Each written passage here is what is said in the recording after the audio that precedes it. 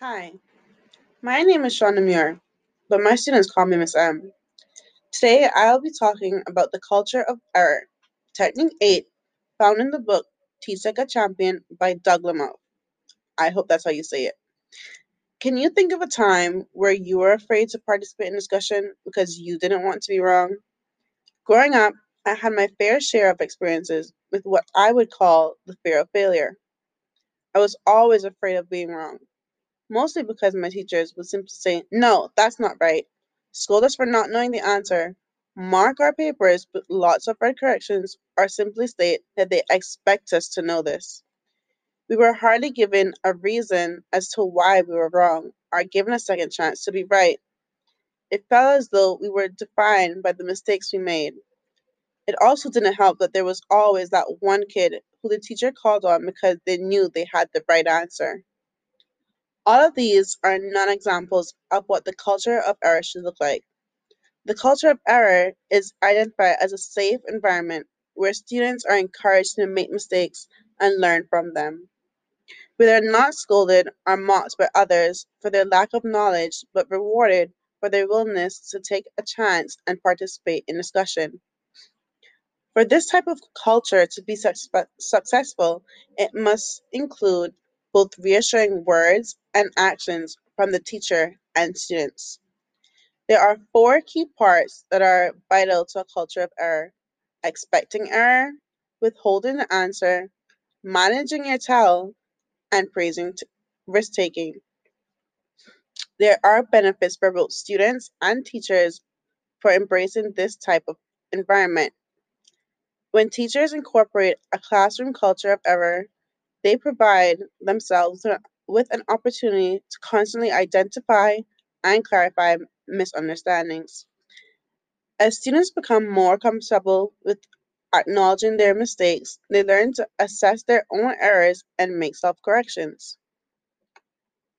In the text, it states that a culture of error was welcome in the classroom of top teachers. From the moment students arrived, those teachers shaped the perception that making a mistake and being wrong was the first critical step towards getting it right. They recognized that students best learn from acknowledging and sharing their mistakes. Once that was established, students shifted from being defensive to being open in sharing their struggles, mistakes, and errors.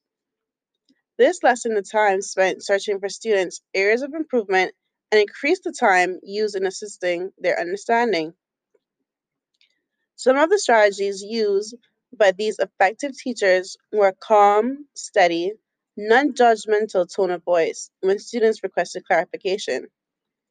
Teachers also alleviated stress by informing students that not every score they received would determine their overall grade.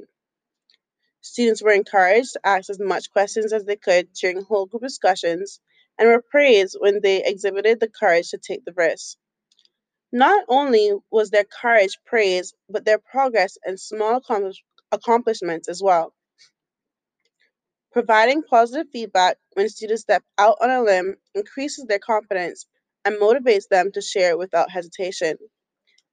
It also acts as a model for students to partake in positive student to student feedback. A safe culture of error does not take place by chance, luck, or accident. Students must be taught the right way to respond to errors before the situation occurs. This can be achieved by practicing expected behaviors in hypothetical scenarios. Teachers must set high expectations for the respect shown towards one another and teach students that tearing down won't build them up. The teacher should guide students on how to be supportive classmates by helping struggling peers without ridiculing their misunderstandings. Choice in language plays a big role in how students contribute. Phrases such as, "Who can help our friend? Would you like to call on a friend? I see that you made a mistake, but that's okay. And that's not quite right, but I appreciate you sharing your help," helps to remind students that it is okay to not know the answer and that it is an accepting and supportive atmosphere. Let students know that when they make mistakes, you learn how you can help. Remind them that it's not their fault and that others may have had the same ideas. Sometimes it takes everyone a few times before we all can understand. As a teacher, it is important that you acknowledge that no one is perfect, including yourself, indicating that you also make mistakes and learn from them. As a teacher, you can use your mistakes as an opportunity to show students how to ask for help when we don't know an answer. Delay revealing an answer is also important in building a culture of error. You may wonder how.